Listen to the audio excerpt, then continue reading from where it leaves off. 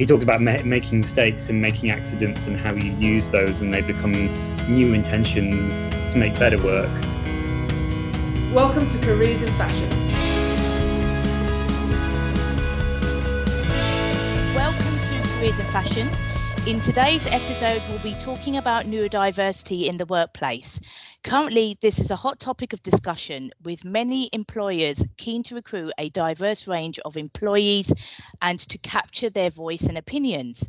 Yet when it comes to neurodiversity and embracing the people's differences, many employers remain uncertain on how to improve accessibility in their hiring strategies and workplace design. My name is Tahina Mitra, and I'm the Graduate Futures Careers Consultant at London College of Fashion. I have the pleasure of two fantastic guests joining me today, who are Kerry Kennedy, Senior Disability Advisor for UAL's Academic Development Services, who has first-hand experience supporting our students and over 10 years working as a disability practitioner.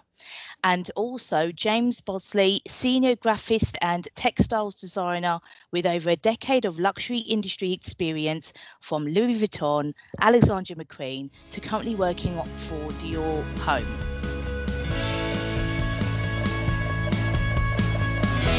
Welcome, Kerry and James. Could be great if we could start with a brief introduction of yourself and your background. So over to you, Kerry, if you want to introduce yourself. Hi everyone, my name's Kerry Kennedy. As Tahina said, I work in UAL's Disability Service. I've worked there for nearly 8 years now and had previously worked in other roles in education and disability. It's a pleasure to be here. Thanks for inviting me. Lovely, thank you for attending. And James, over to you. Hi, I'm James, and as you said, I am a senior graphist and textile designer. And I actually work freelance, so I'm self-employed, but that means that I work out of my own spaces and also are involved in kind of more corporate design spaces in London and in Paris as well. Wonderful. Thank you both. Thank you for attending. So I'm going to get started getting straight into these questions. So the first question over to Kerry is, what does neurodiversity and neurodivergent mean? So neurodiversity is quite a recent term. It's only kind of been developed in the last 25 years. And it's a term that addresses the idea that people think differently. There's diversity in how people think. So when we think about people who are neurodivergent, we typically think of people who have specific learning differences, such as dyslexia, dyspraxia, dyscalculia, ADHD, autistic people, maybe a combination of those. Some people include certain mental health conditions in neurodiversity. Acquired brain injury could be part of neurodiversity. I think the thing to note is it's a kind of a contested term. Because it's new, our understanding of it is still developing. But really, I think the ethos of neurodiversity is that being neurotypical, as in kind of I guess the kind of a standard way of thinking is not the only approach. Neurodiversity is kind of an aspect of inclusivity. Fabulous. And how can we change some of the stigma around neurodiversity? I mean, I suppose with neurodiversity, it's the idea that if everybody thinks differently, everybody has strengths and things that they find difficult. And that's true if you're neurodivergent or if you're neurotypical. Everybody has strengths and weaknesses. So I think in order to challenge some of the stigma, it's kind of about embracing people's strengths in terms of whether they're neurodivergent or not. But also I think it's worth mentioning there's kind of like a little bit of a risk about stereotypes, which may sometimes appear really positive as well. So there's kind of stereotypes, for example, that all autistic people are amazing at maths. Now, if you're the autistic person who wants to pursue a career in art and design and people are kind of steering you towards maths because that's what they think you're going to be good at, that can actually kind of have its own sort of limitations. So I think part of challenging this stigma is just embracing what people bring and not kind of coming with assumptions. Just because one neurodivergent has a particular strength, it doesn't mean all people with that same diagnosis do. Yeah, exactly. Well, I mean, as I've discussed with Karis over the years, that my experience of it came in maybe in a slightly different order, because I was obviously practicing and had got through a lot of my education before I realised that I was neurodiverse. So I think it's if people are diagnosed at school, that probably changes their trajectory on it, and everyone is more aware of the problem. Whereas it happened to me quite a lot later. And when we get into workplaces again, I think a lot of workplaces haven't been established with that in mind, and workplaces aren't really designed with neurodiversity in mind. So I think if we're all starting from a point now where we understand the problem more and the question, then I think that helps us move forward. Well, James, what challenges do you think neurodivergent employees face in the workplace? Just who are neurodivergent? I think it is just that baseline lack of empathy towards it, just because it is a new thing, and it's not what people's main focus is in work. Something that I guess a huge challenge when you switch from being in education to a workplace is that suddenly it's gone from a place where the focus is on your personal development to an environment where you're really getting paid to deliver. And even so, that even if you have what you consider a disability in relation to your peers at work, you still have to deliver perhaps to the same standards. So I think it's if people can understand you and you feel brave enough to ask for your circumstances to be improved, so you're able to deliver the job that you're paid to do. Well, there's a concept that I find really helpful in thinking about kind of the idea of challenges in different environments, and it's something called the social model of disability, and it's the idea that people are disabled by barriers in their environments. So in a workplace environment, a barrier could be inflexible working practices, it could be the expectation to have really kind of unnecessarily quick turnaround times when actually things could have longer lead times. A barrier could be an attitudinal barrier, so an assumption that someone's going to be really good at something or struggle with something based on their kind of diagnosis or impairment. So I think when I think about the idea of challenges in the workplace, I kind of change the word challenges to barriers in my head. What are the things that get in the way for people in terms of how they work? And that can be quite individual. And I think, again, it's important to say that neurodivergent people will experience particular barriers themselves. But we all do. We all have kind of ways that we work best. In a kind of, some people thrive in a busy open plan office environment where they can speak to everybody. Some people need a bit of peace and quiet. Some people need it for different tasks. So I think inflexibility for everybody can be a barrier. And what the pandemic has shown us is that actually sometimes there are more flexible ways of working that can kind of help us to remove some of those barriers. No, I totally agree. What responsibilities do employers have to their neurodivergent employees? Neurodivergent people are typically protected by something called the Equality Act 2010. So the Equality Act is anti-discrimination legislation, and it says that employers have a responsibility to put in place what we call reasonable adjustments for neurodivergent people. Really, the responsibility that employers have is to kind of remove anything that could disadvantage a neurodivergent person, or in kind of coming back to that idea of social model of disability, to remove barriers for disabled people. So that's about making changes or tweaks to working practices, access to equipment or software that could be helpful. But also, I think the law is a little bit of a minimum standard. There's the need to make reasonable adjustments. That's something that we absolutely can't get around. But meeting our Equality Act obligations isn't inclusivity. That's kind of like the bare minimum. So I think it's about going, well, what can we do that's more than our responsibility? I would say our ethical responsibility is to take positive steps to make sure that we're including people. And I guess we'll talk about that more as we go, what that could look like. Yeah. And, and James, in your own experience as a freelancer, how do you make sure you have what you need to do the kind of the work and the role that you do? Well, I think it's important to sort of state my kind of advantage and accept the privilege that I have here, that I've managed to fashion a a career for myself where I sort of set things up in my own way because I work outside of studios, and obviously not everybody has that advantage, but I kind of, because of the direction in which I came into fashion, it wasn't through formal training. I kind of set things up on my own first, which meant that I have my own systems and my own policies, but maybe there's positive things anyone could take from that into a workspace, which is just that you need to lead with what's good for you.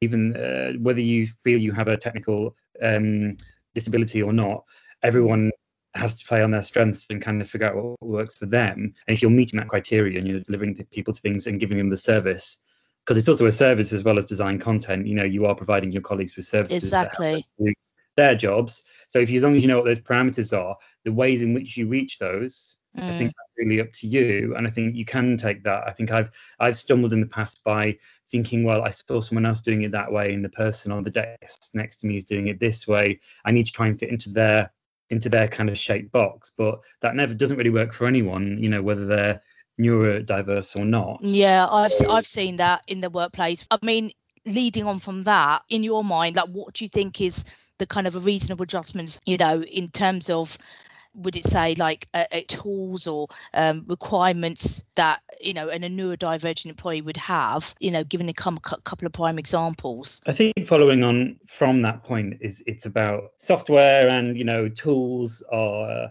a good point, but I guess before that comes the actual communication. And I've found that in the past is if you just let an employee know that they can reach things in their own path and they can do things in their own way and they can find their own route to a solution, and let them know that that's up to them how they get there, but just let them know where they need to get. I think that is the start of it, really, because then they can say to you, oh, well, actually, may I have access to this kind of software? Can I have this piece of equipment? Could we try doing things in this way? But it's giving them the ability to ask and to suggest as well, rather than thinking I have to just follow. Going right back to my time at school when I didn't realize I had problems learning in exactly the same way as my fellow pupils. I didn't know I could ask for things to be different because I wasn't really sure if that was a failure from the start, if you see what I mean. So I think it's communication at the very beginning of it, making an environment where people feel like they can ask and they can suggest, as long as they're delivering. And Carrie, could you shed some light on this same point too? I mean, I think James makes a really helpful point, that a starting point can be to think, well, what's the outcome that's needs to be arrived at? What's the piece of work that needs to be produced? What's the goal here? And the goal needs to be arrived at, but the steps that can be taken to arrive at that goal can be different for everybody, as long as it kind of ensures that the work gets done. So in terms of commonplace adjustments, it can be things like flexible working, so flexible working hours, access to things like priority access to quiet spaces or working from home. Will we have the option to continue that if we need to? It can be, for example, if you're involved in something that requires taking, I don't know, if you were taking minutes, are you allowed to use a recording device that can support you with your minute or note taking? Or using recording devices can be quite helpful, so that someone can kind of listen carefully to what you're saying, and then they've got the recording to review if they need to. Yeah, that's a good idea. It's small things that can really kind of help the additional support. And I think it's, as James was saying, I mean, that's quite an individual thing. It's about kind of asking the practical questions. Oh, well, how can we make this work better for you? And I expect that there'll be people listening today who aren't neurodivergent who would agree, actually, yeah, I work so much better in a quiet environment, or, oh, I actually really find it difficult to take notes. So you don't have to be neurodivergent to benefit from some of these things. But if we're kind of creating and fostering an environment where we're supporting inclusivity for neurodivergent people, it's going to benefit everybody, because everybody has preferred ways of working. But there are a couple of other sort of things that are more specific to kind of neurodivergent and disabled people, just to say that not all neurodivergent people identify as disabled people, but they are likely to be protected as disabled people under the law. There's something called access to work. So access to work is government funding for certain types of support. So, for example, James mentioned things like software, like screen tinting software, dictation software, reading software. Access to Work can potentially fund that kind of software. If you were a neurodivergent person for whom travelling on public transport presented an incredibly huge barrier. Access to Work can sometimes fund occasional taxi journeys, can fund specialist equipment. It can also fund really helpful strategy training, so that if you are maybe just trying to work out for yourself, well, how do I work most effectively? People keep asking me what I need, but I'm not sure. The strategy training can help to learn more about how you work effectively and develop those strategies independently. So I would really like to encourage people to look into Access to Work if they think it might be relevant to them. But also, I think just for workplaces as well, I mean, a lot of what we're talking about is when we talk about adjustments and we talk about Access to Work, we're talking about changes that are individualised for a person in response to a problem or a perceived problem. I think developing inclusive workplaces where, I don't know, the simple things like, are the documents that you write accessible? When you write emails, are you doing it in size 8 Times New Roman, or are you using a more accessible font that's easier to read? Are you creating an environment where people kind of can work at their own pace and comfortably? And that doesn't have to be in response to a problem. That can be a culture that's fostered across the board, but will benefit everybody. Yeah, totally agree. And you know, saying that with all these kind of the support and the tools that you have, I mean, there's been so many successful creative individuals like Oscar winner Anthony Hopkins, who's autistic. So you know, James, like, what additional skills a neurodivergent individual can provide within the creative industry? Well, yeah, I mean, what I was thinking about, as Karis was talking about, making sure that people are allowed to communicate and get access to tools. I think another way to think about it when you're entering a commercial space is that you're, as a designer and a creative, you have this asset, and basically your employer or the person who's commissioned you is about to access a lot of amazing stuff from you, and you just need to be confident enough to say to them, if you give me the tools to unlock this, you're going to get a lot out of this because I'm great, and you have that confidence. And I think people like someone I always think of is Brian Eno, who always kind of talks about.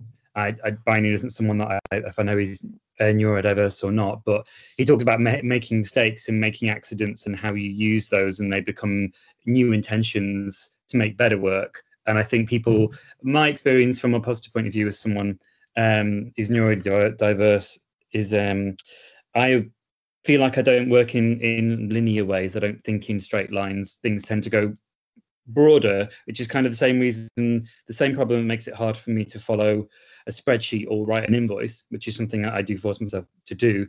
But it's also the thing that makes you think kind of visually very, very broad, and you kind of think about 9 things at once, and you kind of move forward in a non-linear path, which means you come across good ideas and maybe things that other people haven't thought about, because you sort of wander through processes and problems slightly more. That's amazing. In a workplace that's inclusive in terms of neurodiversity, you're just accessing the broadest possible range of talent, and you're getting different perspectives and ways of thinking, because you're bringing people in, whatever their way of thinking. But I do think, I said at the very beginning, there are kind of risks in terms of, it can sound really positive to say neurodivergent people have got kind of special talents and are always more creative. I mean, some are, some aren't. Everybody's got strengths and weaknesses. So I kind of think about reframing it as, instead of thinking, well, what are the benefits of bringing in special neurodivergent people? Yeah. It's kind of asking the question, what are you losing if you exclude people? What are you losing if you exclude anybody? You are risking losing a fresh perspective, another way of thinking. So it's a loss if we inadvertently exclude people. And then there's also, well, what do you lose if you don't make adjustments? If you aren't an inclusive workplace, you're going to lose staff. You're going to have higher staff turnover. You're going to have demotivated staff, and you're going to have staff who aren't performing in the way that you would want. So through making adjustments, you're going to have more motivated staff. You're going to have better staff retention. You're going to have a better range of ideas, a happier place. And also, we've talked a lot about kind of neurodivergent people kind of being given empowered to sort of say how they work best. You're supporting people to learn how they are going to perform best at work, and you're going to get the most out of them. And I do think as well, I mean, if there's reputational benefits and reputational risks to being an inclusive or uninclusive workplace. Word gets around. People hear about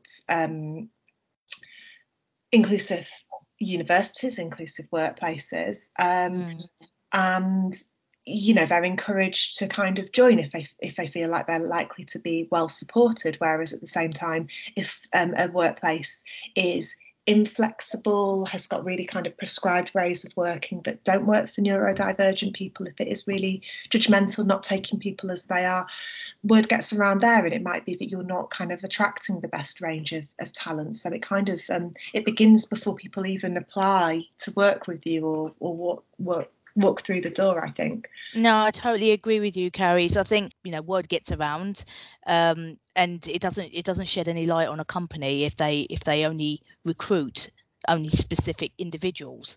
So yeah, I think it's definitely one to kind of embrace. I think in fashion in particular, for example, I'm sure we've seen in the media over the past few years that there is a lot of work to do within design studios and within fashion companies for diversity, full stop. Yes, agreed. But I think the studios kind of seem to be like, because they're creative places, and when people are being creative, they often, guards get let down and people feel more vulnerable. So they need to be like almost a bioculture that works. And I've been involved with studios that have almost like a positive sort of like, almost like a starter kit within them where they feel like positive places and people go in and they feel good and good work comes out. And then there's the studios where there's much more of a maybe top down sort of less diverse approach and less accepting of different approaches and different ways of thinking. And those places are always the ones that, yes, I could argue do have a higher turnover of staff and do have a larger level of dissatisfaction.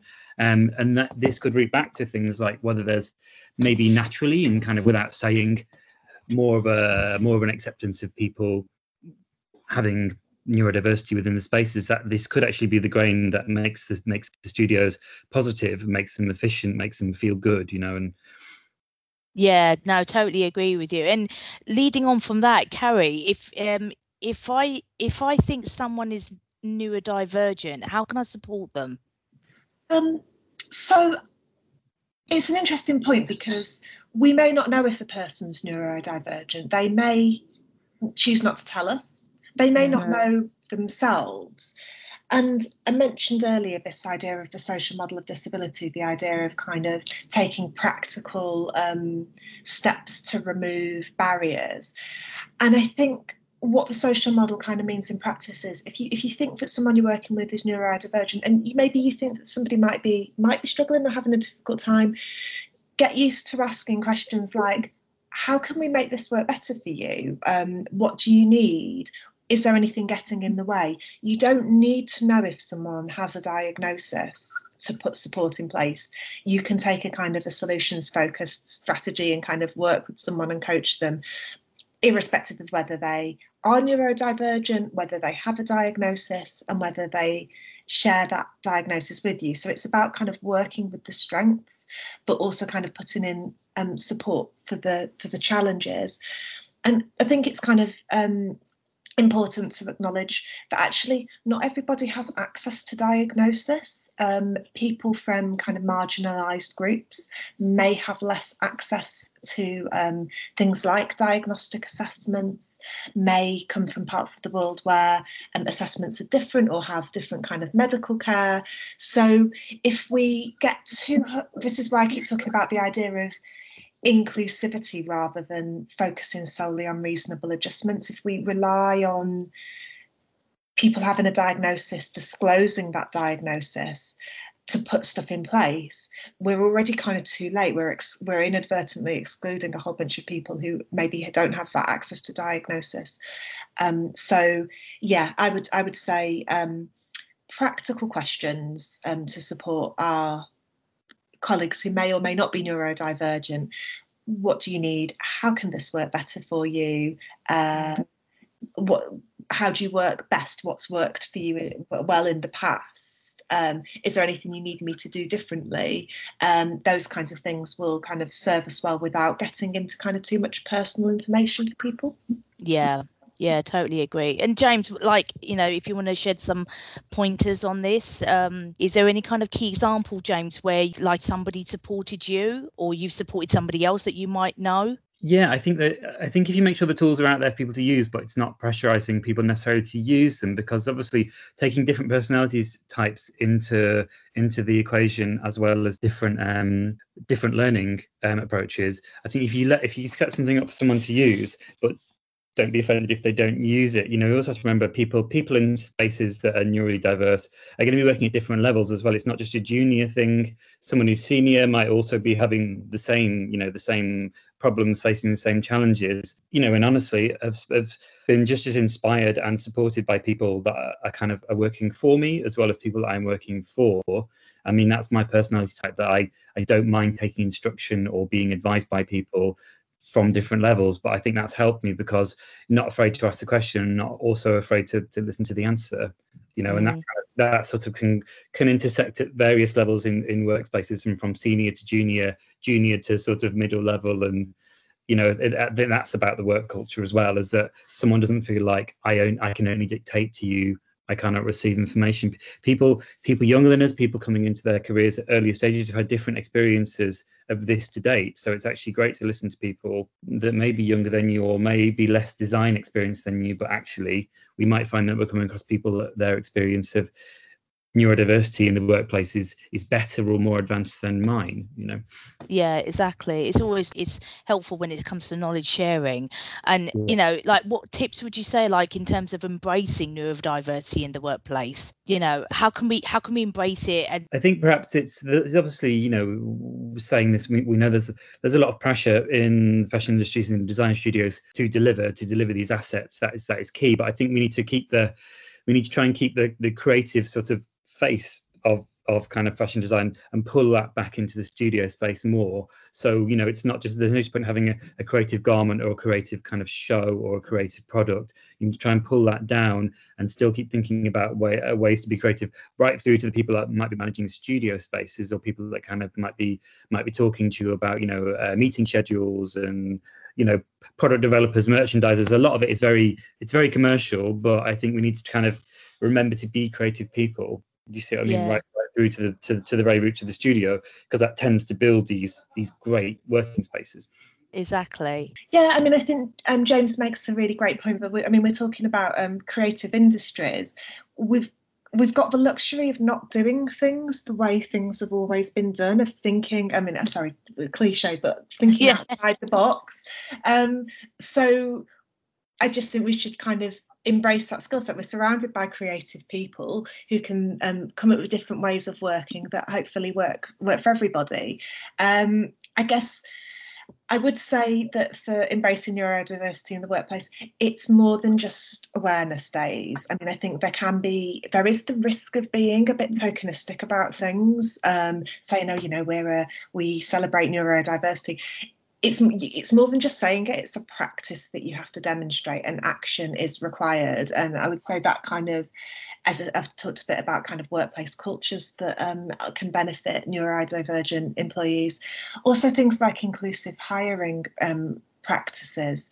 So when you're even kind of at the stage of advertising a role or collecting CVs, or however you're kind of moving forward with that, how are you starting at that point to imagine your neurodivergent colleagues, and kind of, are there any barriers in your hiring practices? So, I mean, it's a small example, but within my team, we've for some time always provided interviewees with a copy of the questions in writing, so that And if people find it perhaps difficult in terms of short-term memory or want to review questions, they're able to do so. And we don't do that just for people who are neurodivergent, we do it for everybody.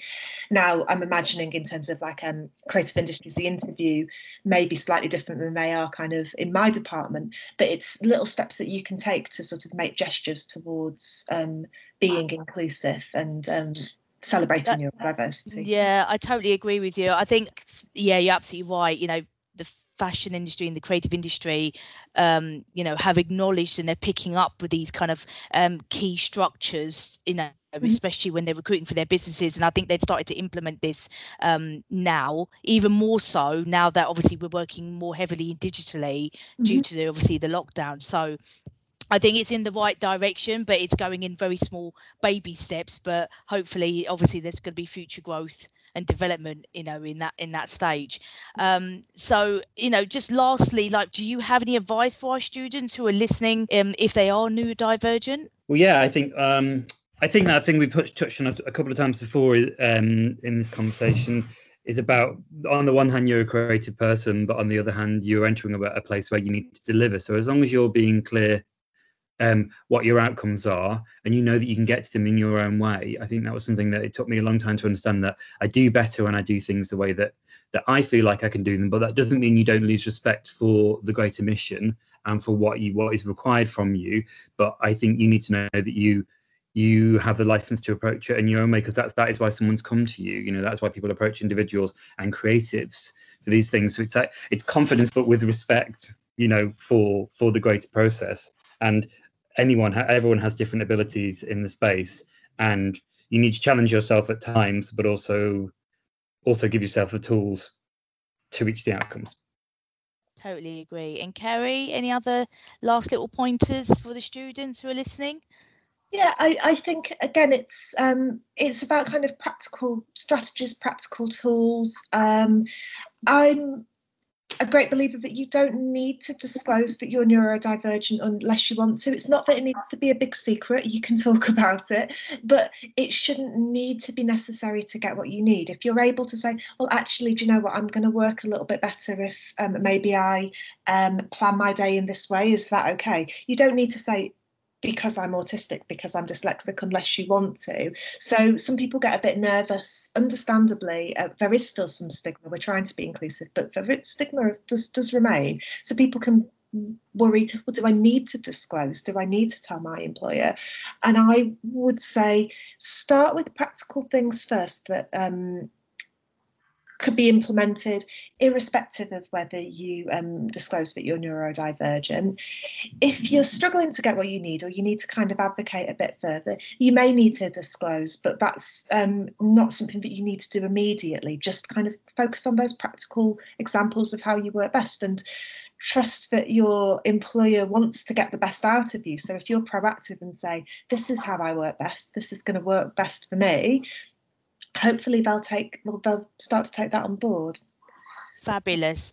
Well, I wanted to say a huge thank you to James and Kerry for your contribution today, and hopefully you know, there'll be new exciting developments for the future to support neurodivergent employees within the workspace. Students can access a wealth of our careers and enterprise guidance through our learn and development resources on our Graduate Futures Moodle page. But I just wanted to say thank you so much for joining me today and having this valuable topic of discussion. So thank you all. Thank you very much.